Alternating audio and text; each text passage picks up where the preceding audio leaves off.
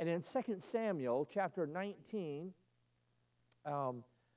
we see here in verse 31, and Barzillai, the Gileadite, came down from Rogelim and went over Jordan with the king to conduct him over Jordan. Now, this man is an elderly man. Well, it says here in verse 32, he was very aged, 80 years old. Oh, he's not that old, just 80 years old. But he had provided the king a sustenance while he lay in Mahanaim, for he was a very great man. And the king said unto Barzillai, come thou over with me, and I will feed thee with me in Jerusalem. But he reclined. But here's one of the points I just wanted to mention, and we'll move on to chapter 20. This man, though he was aged, though he could have said, I'll send my servants to go meet David. But no, he himself did that. He still had enough zeal and desire to serve and to reveal to the king, show the king that he supported him and loved him and loved the Lord. He was a great man, it said here. And so we don't know a whole lot about him, but he did risk his life even in helping David when he needed help and come out to greet him as he's coming back. This is a man who was a servant. This was a man who was a worker and was not ashamed, was not afraid when the king returned. In fact, he was happy to see the king return. And we can relate that with ourselves. Those of us, if we're working, if we're serving God, we're in his will, it's going to be a great day when the Lord returns. And so that's the response of that one individual there. The other ones weren't so bad. In fact, there's another person we'll see in chapter 20 that it's not a very good situation. Let's pick it up there, chapter 20, verse 1. And there happened to be there a man of Belial. That's what that means. He was a worthless man. No good for nothing, rotten scoundrel. Whose name was Sheba, the son of Bichri, a Benjamite. And he blew a trumpet and said, we have no part in David, neither have we inheritance in the son of Jesse. Every man to his tents, O Israel. So every man of Israel went up from after David and followed Sheba, the son of Bichri. So it's just amazing. These people are so fickle. Here they are trying to argue about whether to accept David back in, knowing that he was the one that delivered them. And now along comes Sheba and says, everybody to your tents. We're not going to follow David. Okay, and they do it exactly what he says.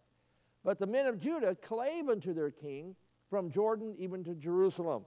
And David came to his house at Jerusalem, and the king took the 10 women, his concubines, whom he had left to keep the house, and put them in ward, and fed them, but went not in unto them. So they were shut up unto the day of their death, living in widowhood. Then said the king to Amasa, assemble me the men of Judah within 3 days, and be thou here present.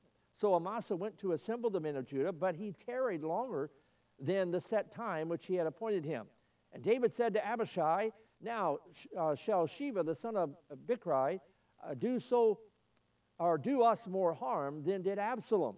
Take thou thy Lord's servants and pursue after him, lest he get him fenced cities and escape us. And there went out after him Joab's men, and the Cherethites, and the Pelethites, and all the mighty men, and they went out of Jerusalem to pursue after Sheba, the son of Bichri. When they were at the great stone, which is in Gibeon, Amasa went before them, and Joab's garment that he had put on was girded unto him, and unto it a girdle with a sword fastened upon his loins in the sheath thereof. And as he went forth, it fell out. And Joab, this seems like an accident, but it's not. Joab had this all planned. Joab said to Amasa, art thou in health, my brother? And Joab took Amasa by the beard with the right hand to kiss him, but Amasa took no heed to the sword that was in Joab's hand, and that would be in his left hand. So he smote him therewith in the 5th rib, and shed out his bowels to the ground, and struck him not again, and he died. So Joab and Abishai his brother pursued after Sheba, the son of Bichri. And one of Joab's men stood by him and said, he that favoreth Joab, and he that is for David, let him go after Joab. And Amasa wallowed in blood in the midst of the highway. And when the man saw that all the people stood still, he removed Amasa out of the highway into the field and cast a cloth upon him when he saw that everyone that came by him stood still. When he was removed out of the highway, all the people went on after Joab to pursue after Sheba, the son of Bichri. And he went through all the tribes of Israel unto Abel, and to Beth-Micah, and to all the Berites, and they were gathered together and went also after him. And they came and besieged him in Abel of Beth-Micah, and they cast up a bank against the city, and it stood in the trench, and all the people that were with Joab battered the wall to throw it down. They then cried a wise woman out of the city, Hear, hear, say, I pray you, unto Joab, Come near hither, that I may speak with you, or with thee. And when he was come near unto her, the woman said, Art thou Joab?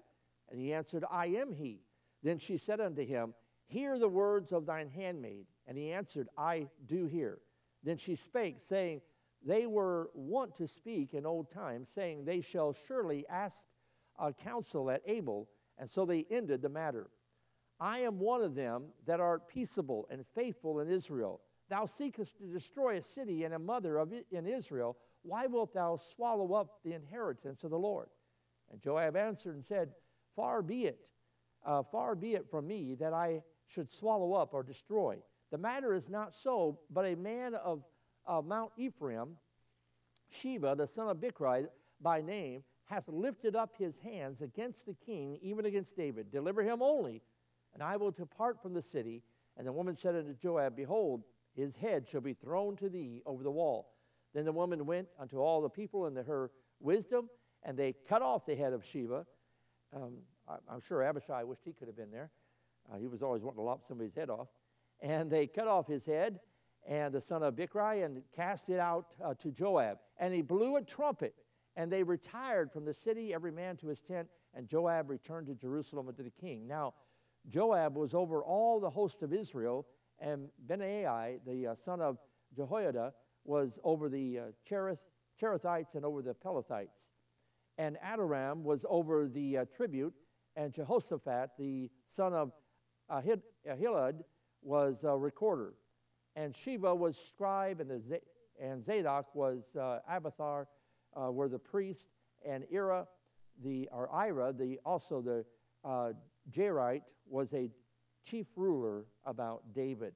Well, just wanted to read that full chapter there so we can be in the context. But David returned to Jerusalem. He's trying to reestablish himself as the rightful king in Israel. And remember, all along the way, and I just mentioned another man, how he extended grace to those along the way as he's coming back to Jerusalem. And so, here's the title of my message tonight, Problems Before Restoration. You would like to think that this is going to be just a cakewalk. David's going to come back in.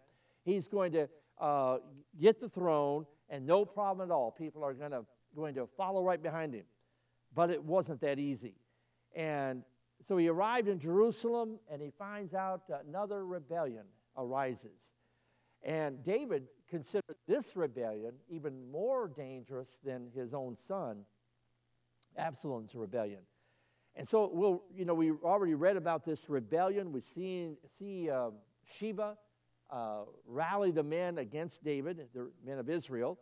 And in our study of 1st and 2nd Samuel, we've seen the rise and the fall and the restoration of David.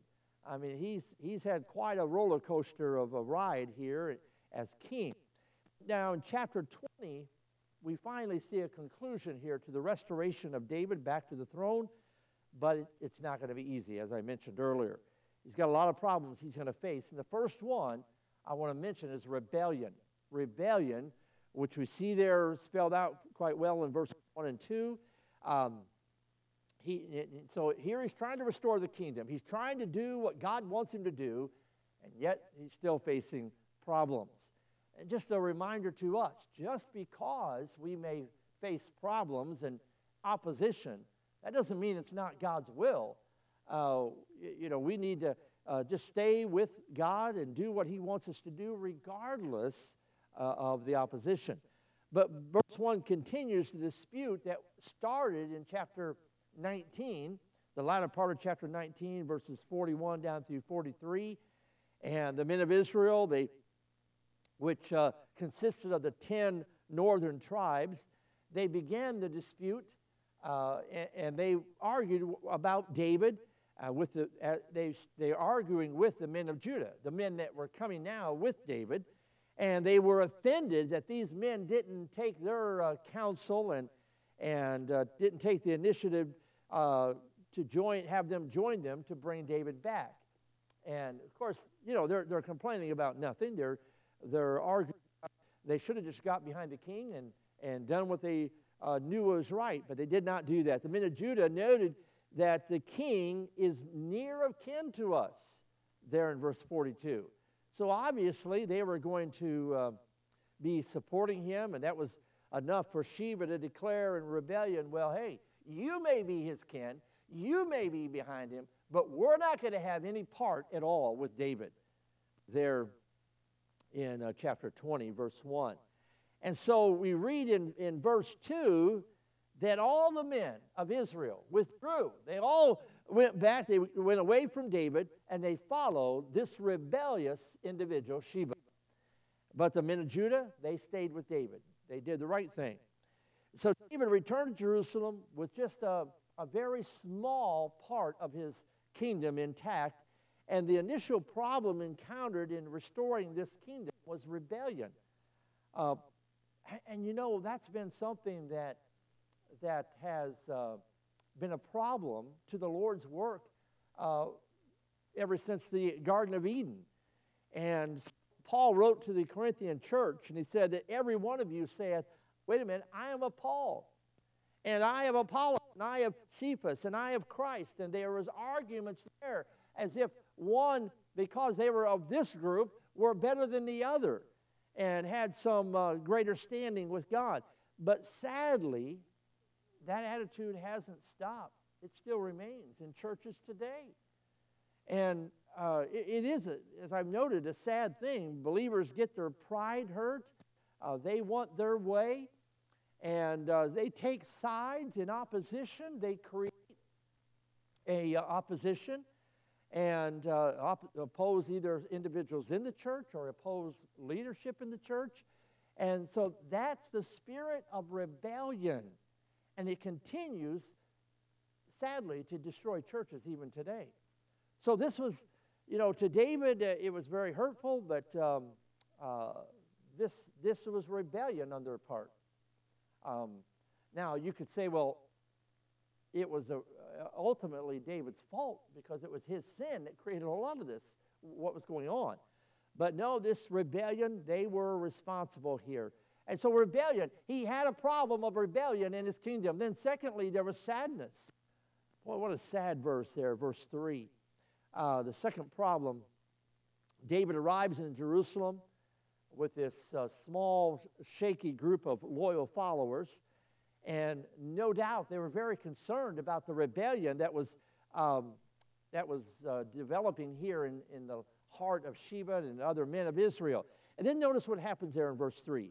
Now, as it states there at the end, these 10 women, they were shut up unto the day of their death, living in widowhood. And so David, having concubines, and by the way, we could stop and say once again, this was never God's will.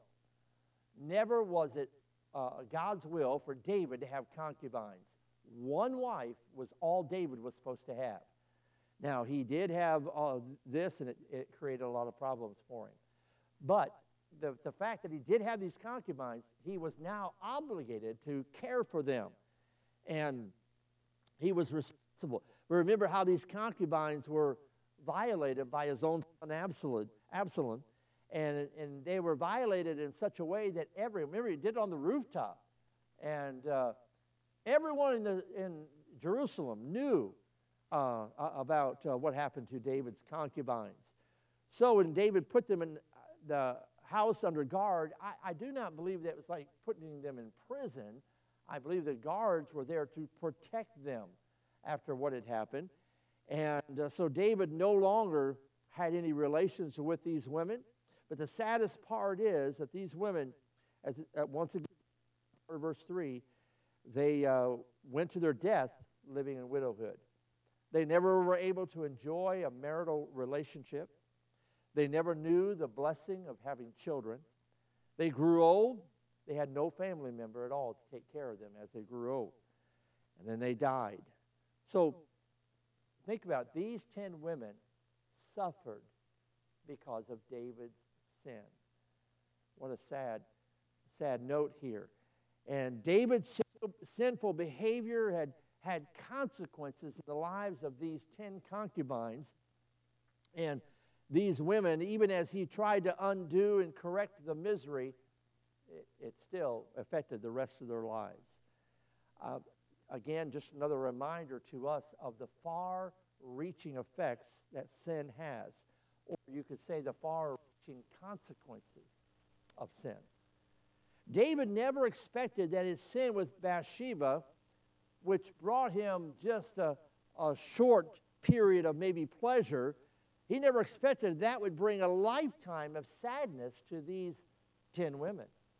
Not to say that some of the other problems that occurred in his own family. Sin's payoff. Well, you could say, sin is pleasurable, but what's the rest of that? Sin is pleasurable for a season, only for a short time. It's pleasurable for a season. So the payoff is immediate gratification, but it will bring you and others a long-term sadness.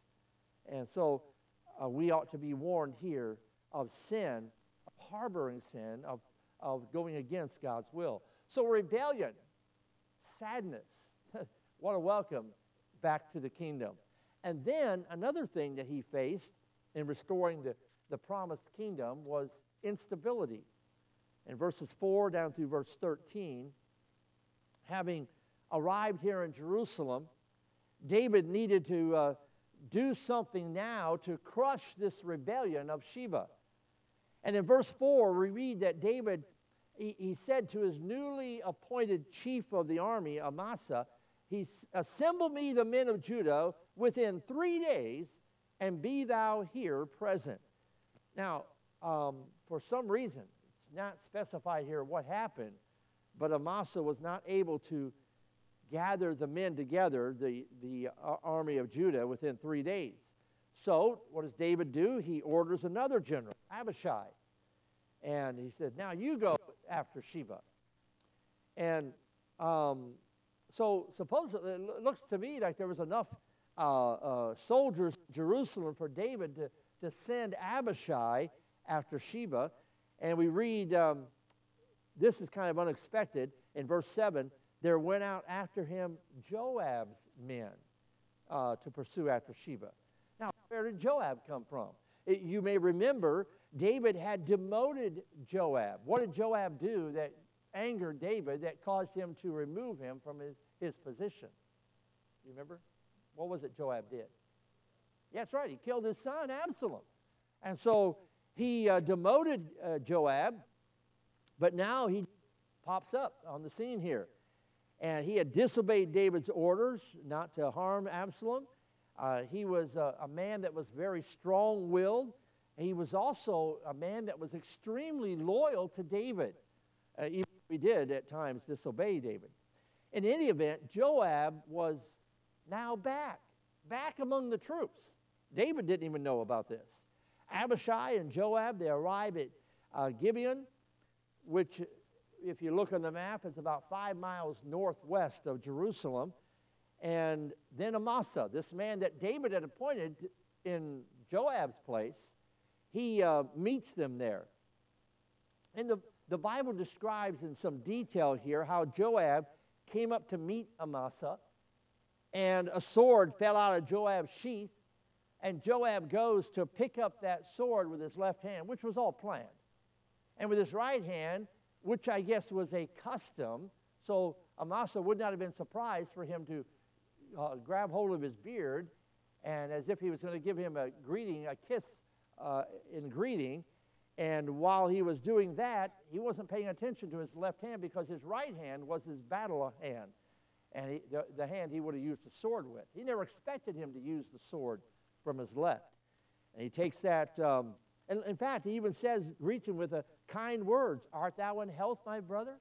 Are you feeling real good, my brother? How are you doing?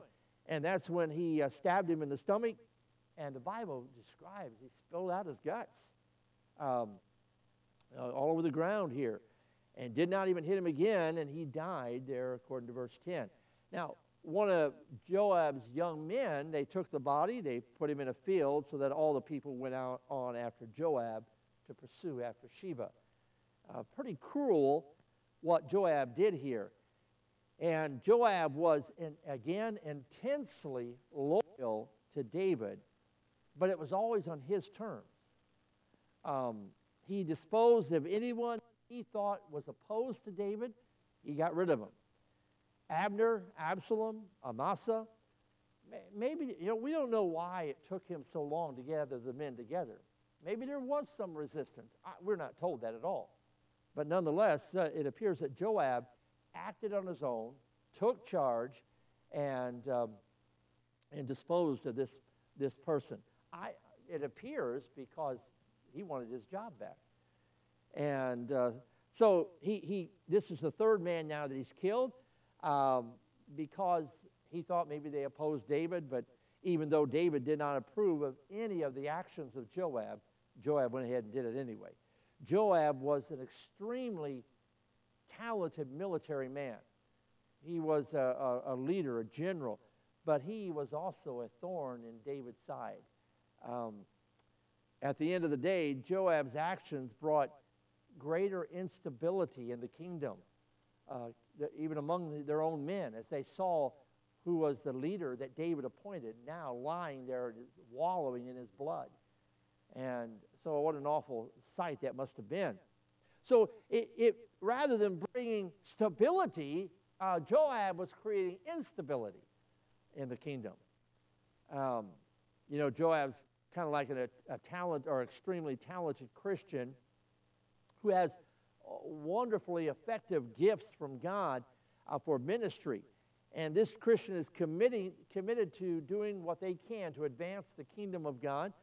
However, this Christian does not submit to authority and does whatever he thinks best in advancing the kingdom of God.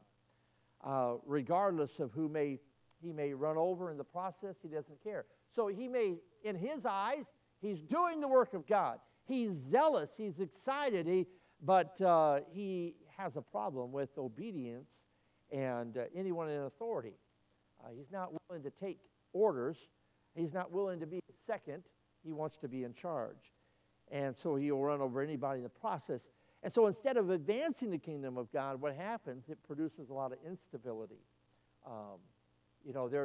God is a God of order, and he places in a home husband and wife. The man is supposed to be the leader of the home, primarily the spiritual leader of the home. And so he does in the church, has leaders in the church. And so we all need to be willing to submit one to another. First and foremost, submit to God, to his authority and his will. Well, then we see not only did he face rebellion, the problem of sadness in the kingdom, instability. Then number 4, deliverance. Verses 14 down through verse 22. The fourth problem here, deliverance. And look with me at verse 2 again. So every man of Israel went up from after David and followed Sheba, the son of Bichri, but the men of Judah clave unto their king from Jordan even to Jerusalem. And so Sheba was able to get all the men of Israel to go away from David, to withdraw from David and follow him. Then in verse 14, we read there that Sheba was not able to get all the men of Israel to follow him. Look with me, verse 14. And he went through all the tribes of Israel unto Abel and Beth-Machah and unto all the Berites, and they were gathered together and went also after him. And so Sheba was not able to get all the men to follow him, Abel was in the, as I said, north of Jerusalem, far northern part of Israel.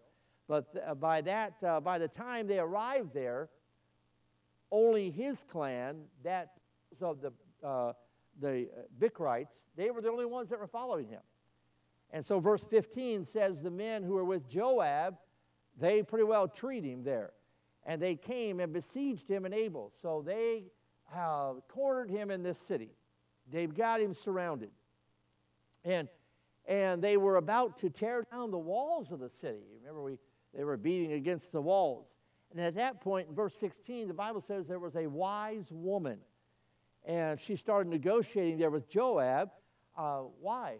Because she didn't want her city destroyed. And Joab let her know that all you got to do is give up Sheba. You give him up, and I will not destroy the city. Look at verse 21. Deliver him only, and I will depart. I'll leave. We won't bother you anymore. And the woman said to Joab in verse 21, Behold, his head shall be thrown to thee over the wall. So the woman goes back, tells all the men of the city here what need to be done to deliver the city from destruction. So in verse 22, they did it. They cut off Sheba's head. They cut off the head of Sheba, the son of Bichri, and cast it out of Joab, or out to Joab. Now, having accomplished what they came to do, so now Joab, that is, they came to kill Sheba, Joab returns to Jerusalem, returns to David. Now, sometimes there are people like Sheba, even in churches today. They oppose what is being done, and sometimes they oppose just because they love to oppose. They oppose everything. And there's nothing wrong with a person not agreeing. That's fine. But, there's some people who it doesn't matter if you are making a statement that is biblically correct. Say, wait a minute, that isn't correct. You didn't use it. I remember one time I was giving a testimony. I was a freshman in college, and they asked me to give my testimony. And someone come up to me afterward, and this guy, he was I got to know him later. He was a strange person. But he said, well, you said this. You didn't say it the right way. I said, what are you talking about? So I was kind of puzzled at first, and I went back. In fact, I had the luxury of being able to listen to it. It was recorded. And so I don't know what he was talking about. It didn't make sense at all. But they just want to oppose. They want to criticize. They're always there. And this is just like Sheba. Sometimes we'll find them in churches today. And another thing like Sheba, they want to rally a group. They're not content with just being in opposition themselves. They try to get as many in the church with them, to side with them. And they make it they draw the battle lines. It's them against us. In reality, it should never be that way. We may disagree, but we're all in the same family. We're all brothers and sisters in Christ. And just because we disagree, that doesn't mean we need to draw a line and say, okay, now you're on that side and we're on this side, and we are never going to meet in the middle. That's not Christian at all. But that's the way Sheba was, and sadly, the way some Christians are. And I think, boy, God help us. Churches need to be delivered from individuals like that, professing Christians. And I believe in some cases they probably never were truly born again. But how do you deal with situations like that? Well, one of the ways, I think, we're not going to get into it tonight, but church discipline. But, and then another thing, if somebody, wants to get a group together to try to side with them, or if they're talking about the pastor or the deacons or the Sunday school teacher in a negative way, just say, wait a minute, let's go talk to that person. Let's go talk to him or her. And, you try to stop it before it gets any further. Then let me get to the last point here. We're done tonight. But number 5, so here's the things, the problems David dealt with as he's coming back into Jerusalem. The rebellion, the sadness, the instability, the deliverance, and then number 5, the administration here. verses 23 through 26. Good administration is vital to the proper functioning of any organization. In chapter 20, it closes with a description of the administration of David's kingdom. We are immediately struck by the first word. Look at verse 23. These words, now Joab was over all the host of Israel. So apparently, David had yielded to the cruel power of his crafty nephew here. Joab simply would not take a back seat. So Joab is now, seems to be running things. And so he found himself in leadership once again in David's kingdom, even though David had disciplined him before, but he came back on his own and seems to be taking over. So what a contrast this is with what happened in chapter 8 of 2 Samuel, where it says David reigned over all Israel. And now here it says Joab was over all the host of Israel. So David might be seated on Israel's throne, but Joab's the man of action. Joab's the one that seems to have this man that was ruthless and this worldly passion that he had to reign. He had a hunger for power. David had once again executed or ministered there in back in chapter 8, verse 15, justice. Remember, we talked about this before. He administered justice and judgment unto all his people. But now it was ran by a ruthless man. You don't see it my way, you might be wallowing in your guts on the ground here. You might find a sword in your stomach. That's the way Joab kind of ruled things. So a Christian leader, the kind of leadership that is needed, the kind of leadership that is essential in a church today, it's not like this at all. It's a humble heart. It's a servant attitude. Proud, not ambitious, not hungering for power and thirsting for their way to be done, and that's it. That's not the kind of leaders that God is going to be able to use. A Christian leader must have, certain spiritual gifts. In fact, where in the Bible does it give us a list of qualifications for a spiritual leader? Anybody know right offhand? 1 Timothy, 1 Timothy chapter 3, where it gives the requirements for a pastor and for a deacon. And that list, those character qualities ought to be present in a spiritual leader. And Titus 1 as well. But we ought to pray that God would raise up some more leaders, even in our church here, that would have those kind of characteristics, that would be willing and able and prepared to stand and serve the Lord in areas where needed as a leader. So our hope is not in some man. Our hope must only be in the King of Kings and Lord of Lords, Jesus Christ. David was a great man, a great king, but he had a lot of flaws, didn't he? He was human. He was sinful. But the king that we follow, the king that we serve, Jesus Christ, is without sin. David was called by God to become king over his kingdom here on earth, but God promised David that one day someone would come through his ancestors or his descendants that would reign forever. And that, of course, is the Lord Jesus Christ. Jesus Christ is the king that God promised David that would come on the scene one day. And he's the king, our Lord, our Savior. So, unlike David, he has no flaws. He is sinless. His kingdom continues to grow. He calls sinners to come to him and to enter his kingdom. How? How do they become a part of his kingdom? Through faith in Jesus Christ. For by grace are you saved through faith, and not of yourselves. It is a gift of God, not of works, lest any man should boast.